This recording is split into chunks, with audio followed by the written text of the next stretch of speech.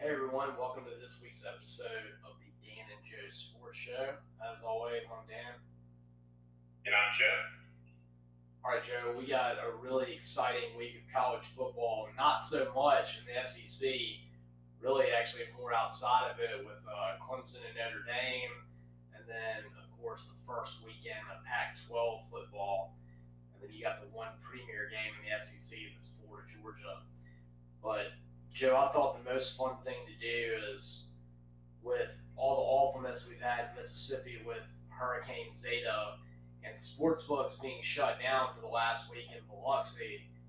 Good news for all you gamblers. From what I saw, the Beau Rivage is opening up again tomorrow for people to place bets at. So I thought that we should start our show off this time by doing our line of the week. And Joe, what do you have as the best bet for anybody that wants to go over the boats and celebrate their reopening with making a hot pick? Well, Dan, went a little bit bold tonight with my pick, and I kind of want to have some fun with it. I looked at the Oklahoma Kansas game, and I look at how maybe historically bad Kansas is right now. They lost to Oklahoma State earlier in the season, 47-7. They're just getting demolished by people. Feel really bad for Les Miles right about now. And they're playing Oklahoma this weekend. And Oklahoma has lost two games this year, admittedly, but to me, they're playing like a different team lately. They look like they're the class of the Big 12. And I know that they're already favored by 38 against Kansas. Oof. I think it's even worse than that. So I would say bet on Oklahoma to cover. Man, that is a lot of points. You're going to take a cover on 38 points. Yeah. Sad thing is, I think you're probably on the right end of that. Me personally, as a gambler, I would never bet on a line that's that big. That just scares me a little bit. But I do think if you're gonna go with the spread one way or the other on that, Kansas truly is just terrible. And every week they just get beat worse and worse by different teams. I think Coastal Carolina might have beat them by 30 points, and that's kind of their coming out party this year. But yeah, that'll be interesting to see what happens with that. But Oklahoma's going to kill them. It just depends whether it's going to be that high. Joe, you're looking at a game where there is actually one good team who can put up a lot of points, and then one truly terrible team that's going to be basically a skull drugging. I went the opposite end on my line of the week. I went with two really terrible teams playing a game that might be utterly unwatchable for anyone that doesn't have an actual rooting interest in it. And I, of course, am talking about, sorry, Stingray, Mississippi State versus Vanderbilt. These teams suck. They're terrible. And if you want to watch that game, you're going to watch two terrible offenses that can't move the ball against anybody. Joe, the over-under in this game is 46.5 points. Ole Miss's defense held Vanderbilt to 17 points. And Joe, the worst part about that was Vanderbilt's best offensive showing of the entire season, was scoring 17 points against Ole Miss's defense. Ole Miss has a defense that some JV teams in high school could outperform. And so I'm looking at this as Mississippi State actually does have a relatively good defense. Vanderbilt's offense is atrocious. And Mississippi State lately, they've had one game where they got shut out by an Alabama defense that isn't one of the better ones in the Saban area. Probably is a middle-of-the-road SEC defense. They scored 2 points against Kentucky. That's non-offensive, by the way. And since they put up 44 points against LSU, I believe they've had 16 total points of offense. So there's no way these teams get 46.5 points collectively. I like the under in a game that, man, you better be a hardcore Commodore or Bulldog if you're going to watch that just trash fest. I like that rhythm, though. Hardcore Commodore. Yeah, they're going to work. I didn't think about that.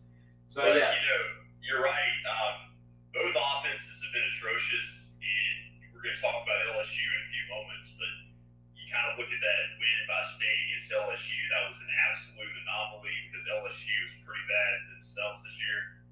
And I think that with Mississippi State, I've never seen a team fall so far with the expectations they had after week one based on where they are now. Don't know, exactly what's going on. And with the 2 points they scored against Kentucky, quite frankly, I feel like I would rather be shut out than score 2 points. I thought that was even more embarrassing. Yeah, I mean that was an ugly game, and that was kind of the sign of things to come for him with all the interceptions. But yeah, that's going to be a bad game on Saturday with Vanderbilt and Mississippi State. But I think that if you wanted to bet on that game, the unders are really solid bet because I just cannot see that many points being scored in that one. Speaking of the team that actually did lose to Mississippi State, Auburn and LSU turned out to be maybe one of the most glorious football games I've ever seen in my entire life. I really enjoyed it a lot. I'm sure for those people who didn't have a rooting interest in this game as an Auburn fan, or maybe someone that didn't like LSU, there's no way you could watch that.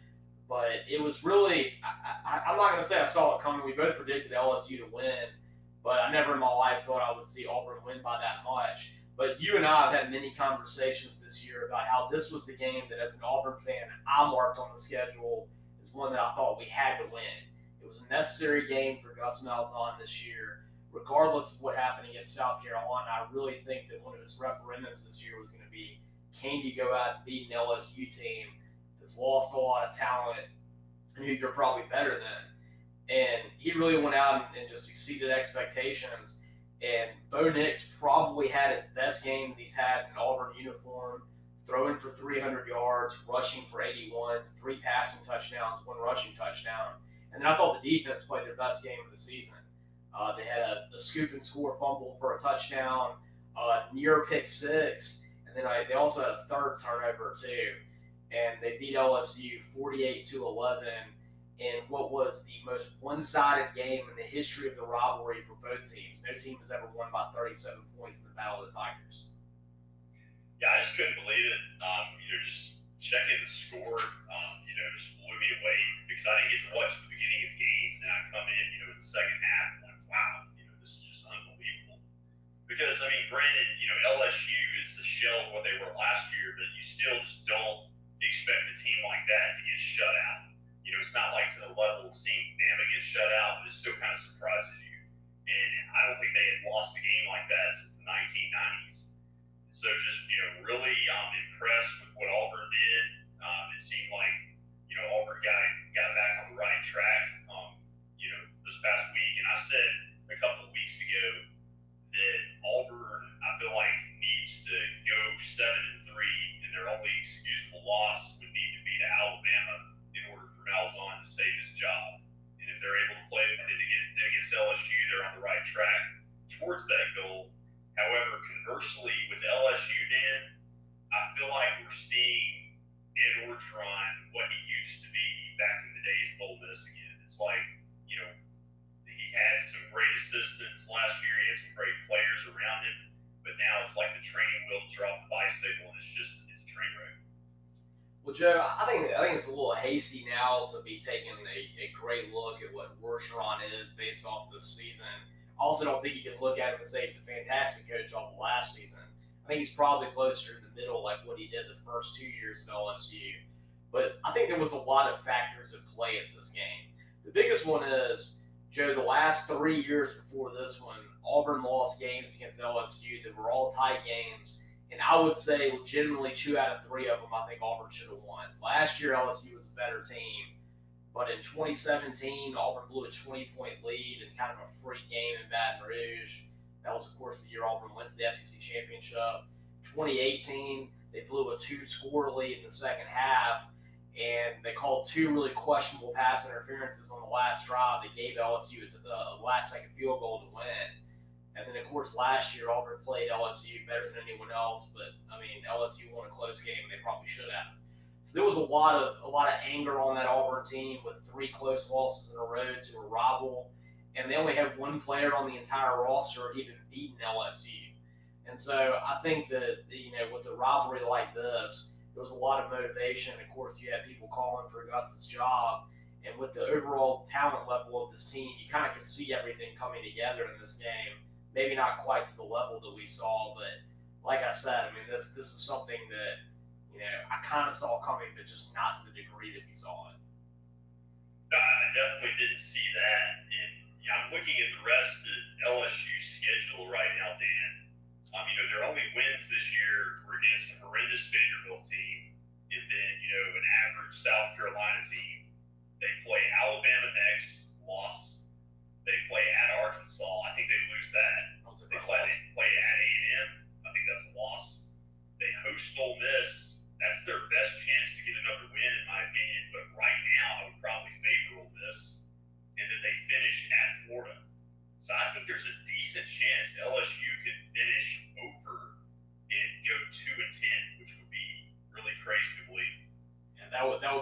season for them if they actually went 2-8 in the SEC. Or 2-8, yeah. Yeah. I mean, I think the biggest thing that I take away from that game, though, outside of Bo Nix's performance, like I said, 300 yards, no turnovers, 4 touchdowns, 81 rushing yards, was how well the Auburn defense played. That was their best game of the year. They completely flustered that first road starting quarterback for LSU. Had a really rough game, Finley did, and I mean, just the defense was all over the field. The safeties really showed. Auburn may have one of the best secondaries in the SEC. And that's really the difference, Joe. If you look at the way Auburn's offense did the first 5 games of the year, really isn't that much different than what they did last year when they were winning a lot more games. It's just the defense backed them up last year. And actually, I think you could arguably say the offense has been a little bit better this year. And then now you look at what the defense did this last week. You're right. If Auburn can do this the rest of the season, I would say they're going to be better than everyone else on their schedule except for Alabama. And it's going to be a sad thing they lost to South Carolina because they may have actually had a chance to play for the SEC West. Yeah, they could have. They'll play Mississippi State the week after this, and they have Tennessee, and then Alabama, and then A&M. So, yeah, I mean, you feel like that's probably going to be 3-1. It's still weird to me looking at these schedules and seeing the rivalry games not be the last game on the schedule because they finished hosting A&M. But yeah, I feel pretty safe that they're going to finish. Well, I mean, the A&M game, that won't be a gimme, but a really good chance to go 3-1. I think if they go 7-3 with a win like that over LSU and they beat A&M, I'll be happy as an Auburn fan. If they go 6-4, I'm not going to be pleased, but I'm not going to be calling for Gus's head either because I do think that next year's team is going to be pretty good. I think that's probably the rational Auburn fan take from it. They shouldn't have lost to South Carolina. They were a much better team than them. But like I said, if you told me before the beginning of the season they would be 4-2 and that would include a 48-11 win over LSU, I'd say, all right, I'll take it. Yeah, I mean, like I said, it's still hard to believe that happened. And this is next year for Auburn. I think is the year they've been building to. With it being Bo Nix's junior year, because Alabama's going to lose some people after this season, and so you feel like if they're going to have an opportunity next year is kind of the chance. Yeah, I would definitely agree. I mean, especially if Bo Nix keep playing the way he did the last 2 weeks. He's had 2 really solid games in a row. He can kind of finish the season on that same trajectory. Be a much better quarterback next year, and you'll lose Seth Williams, but you should have everybody else back.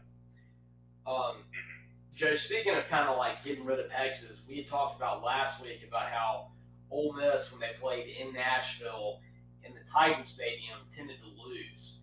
And this Vanderbilt team I talked about earlier, they are a complete and utter unwatchable mess of a football team. But I still thought that they would play Ole Miss tight just because history tells you that.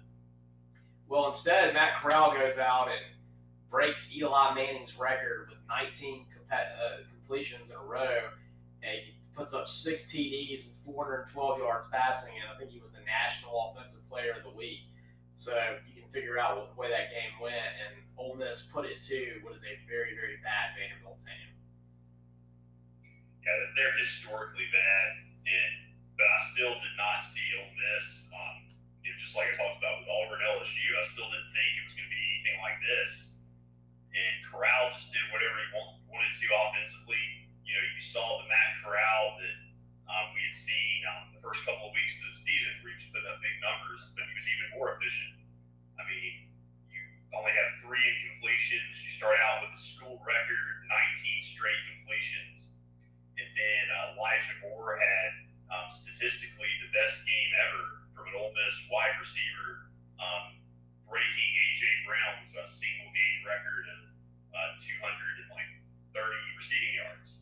And so it was just, crazy how well the offense played for Ole Miss. But again, you can't read a whole lot into that game.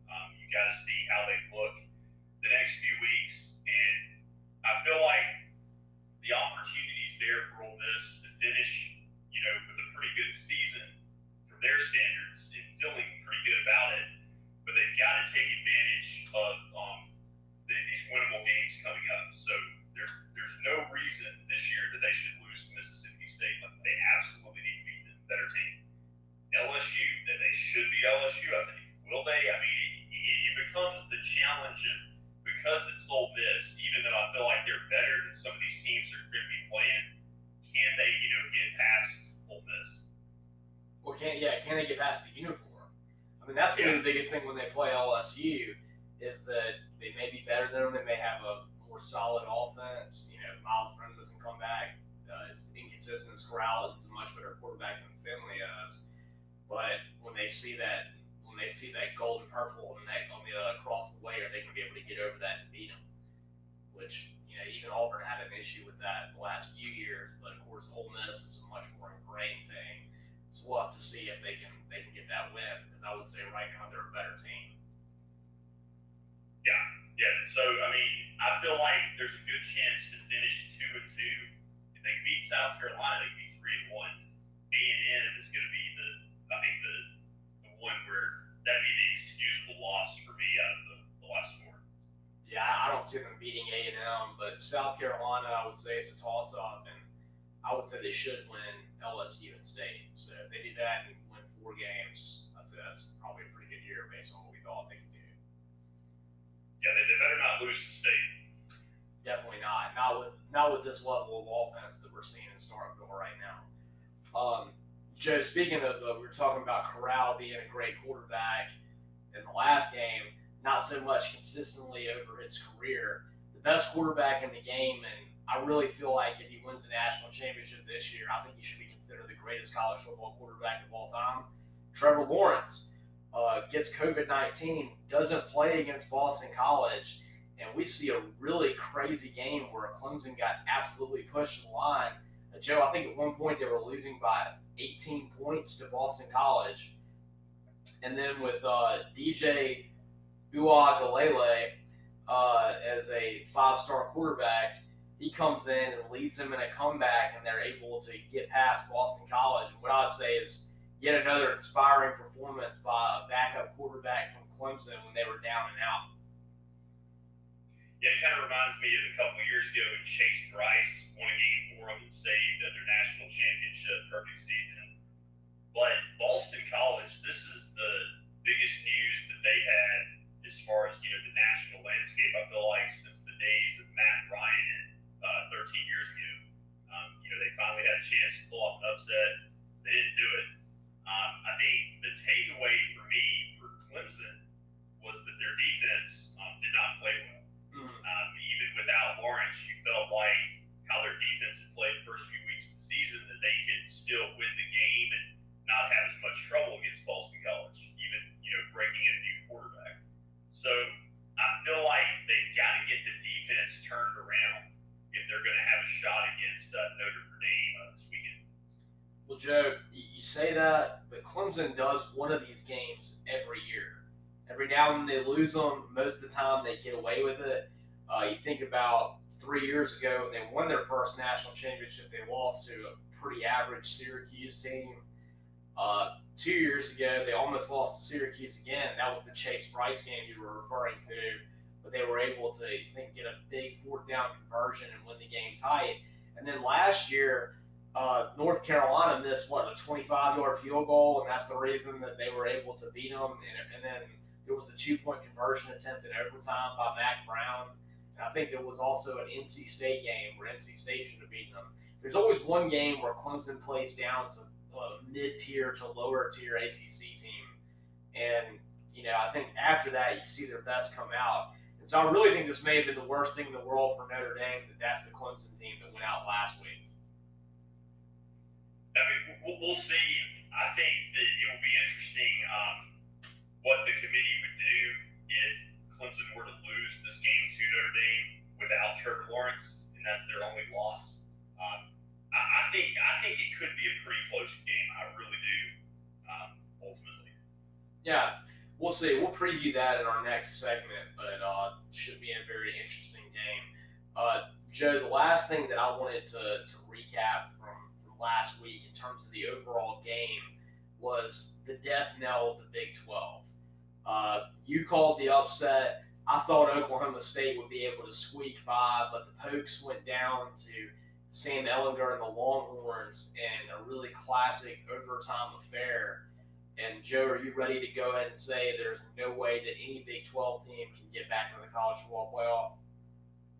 Yeah, I'll go ahead and say it. There's no way, and I think a lot of that's because Oklahoma State is the one-loss team. If it were Oklahoma with one loss, given the pedigree of their program, especially the last few years, kind of getting back into the playoff race, even with a loss, I just don't think Oklahoma State can carry the torch for the league. I think that they'll lose to Oklahoma at the end of the season. And so with that, you'll have pretty much everybody with two losses that matters. And so the Big 12 is finished. And I wanted Oklahoma State to win personally against Texas. I just felt like it was the most Big 12 2020 thing to happen for Oklahoma State to drop that game. There's no doubt it was. I mean, it seemed like that was written all over it that this was the game that Texas would win, and of course they drop a questionable, ridiculous game that whoever it was in Kansas State. They lost to some bad Big 12 team that I can't think of right now. They should have lost to Texas Tech, and they were going to come back and win that one. But seems like this year that Oklahoma State had a really great defense, but they just didn't quite have what Gundy usually had offensively, and I think that's the big difference. You look at Chuba Hubbard. He hasn't put up quite the numbers he had last year, where he had 2,000-yard rushing season. He doesn't look like the best running back in America right now. Tyler Wallace hasn't really come out as a receiver like he was last year, and their quarterback play hasn't been anywhere near what it is. So you kind of knew this was a flawed Oklahoma State team on offense. And it's sad because this is the best defense that maybe the Big 12 has had as a conference in like 10 years, but it's not going to make any difference because the offense is pedestrian. Yeah, it's been bad, and I don't trust their quarterback as much as some of the other guys that had, like Mason Rudolph a couple years ago. I felt coming into the season they had an outside chance, to have a season similar to what they had in 2011, when they got really close to making it to the national championship game. But for me, they're just not quite as good, and I just think overall it's kind of a down year for the Big 12. Well, that's right, Joe. Speaking of down years, on the field right now, I think Dan Mullen's having a great season, with the exception of a kind of a head-scratching loss to A&M. Florida's offense is clicking on all cylinders right now. I would say they arguably have the best quarterback in the SEC. You can split hairs between Mac Jones and Kyle Trask at the moment, but their offense right now with Trask, with Kyle Pitts at tight end doing great things, and now suddenly with a name that you've been hearing for a long time, and a name that I've known for a long time, especially if it's from Mobile and went to the high school that's about a half a mile from my house where my brothers went to. Kadarius Toney, Murphy High School graduate from Mobile, having an absolutely great season and kind of showing himself off as like a new age Tavon Austin. I feel like Florida has a great offense. Their defense was really bad for most of the season, but kind of showed out against Missouri, looking good. But the biggest thing you take away from last week is not how dominant Florida was against Missouri. It was the wild and inane antics of Dan Mullen that I really felt like should have been punished much more by the SEC than they were. Yeah, that was pretty bad, Dan. That was a tough look for both programs for Florida. And I heard, the interview with some Missouri coaches after the game, and they were really embarrassed about everything that transpired.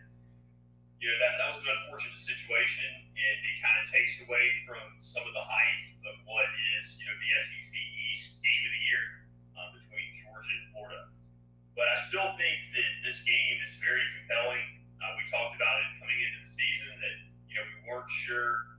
I was not sure who would win the SEC East, and we actually thought that Florida could drop this game and still win the East. It's just kind of that unpredictability. But it's going to be an enticing matchup still. Definitely, and that's another one we're going to talk about in our next segment. But Joe, as an Ole Miss fan, how do you feel about the fact that Dan Mullen runs out of the field after this play, which admittedly should have been flagged? That was a dirty hit by the Missouri player on Trask. It was highly late. But Mullen goes out, starts yelling at the referees and kind of charging at Missouri players. and of course breaks results in an all-out brawl with all kinds of people getting hit, including a Missouri assistant coach. And then he follows it up with a pseudo apology, very poor, very poor press conference where he's dressed up like Darth Vader while he's saying all this. And yet, after all this, he gets the same fine, $25,000, as Lane Kiffin does for retweeting something about the missed call in the Auburn Ole Miss game. I mean, to me, that is an absolute sham. And that's ridiculous. And it allows they don't allow the officials to be critiqued. I think it allows no accountability for officials in the conference. But yeah, Dan Mullen, I think it's obvious to probably you when I think about him. Never have been a fan of him. I like him a lot better now that he's in Florida because he stopped with the school up north trash talking. But I've just never been a big proponent of how he runs the program. If I had a son, I never would want him to play for him. Well, you look at that, Joe. I mean, he goes out and he does this. He starts a huge fight, which 100% was his fault. And then he goes out after the game and makes this mockery of wearing the Darth Vader outfit while he says all this. And then you look at a couple weeks before, he was talking about how the reason A&M beat him is because they had so many fans in the stands, and Florida needed to pack out the swamp. And then he and most of his team gets coronavirus, and they can't play the game. I mean, it's a terrible look for him off the field right now. It is, and that's just been, like I said, that's been an issue with him. His PR for me is just not always that good. His interviews, he just doesn't come across as likable. And I can think of a lot of head coaches that while I may not like their team when Ole Miss or my favorite teams are playing them, at the end of the day, I still respect them a lot more. Yeah, to quote, Super Troopers, like you look at Steve Spurrier, his antics were cheeky and fun. Everybody liked Steve Spurrier. I mean, when he made fun of someone, it was actually funny, and it was never like mean-hearted. And you feel like what Dan Mullen does, he's never funny, and that it always seems like it comes from a bad place. It really does, and I think that's the difference. Definitely. All right, Joe. What comes from a good place is next week we're going to have on Kevin O'Donnell from Tampa News to talk about the Buccaneers and the Saints, big matchup that we had over the weekend, to recap it. And we want to make sure that everyone knows about that. It's going to be on our show to begin next week at 9 o'clock. You decide about having Kevin on, Joe? Absolutely. Right now the Buccaneers are, the talk of the NFL, quite frankly, and I think he's probably getting a lot more interviews now with Tom Brady in Tampa. That's right. He interviewed before the season with us and was super excited.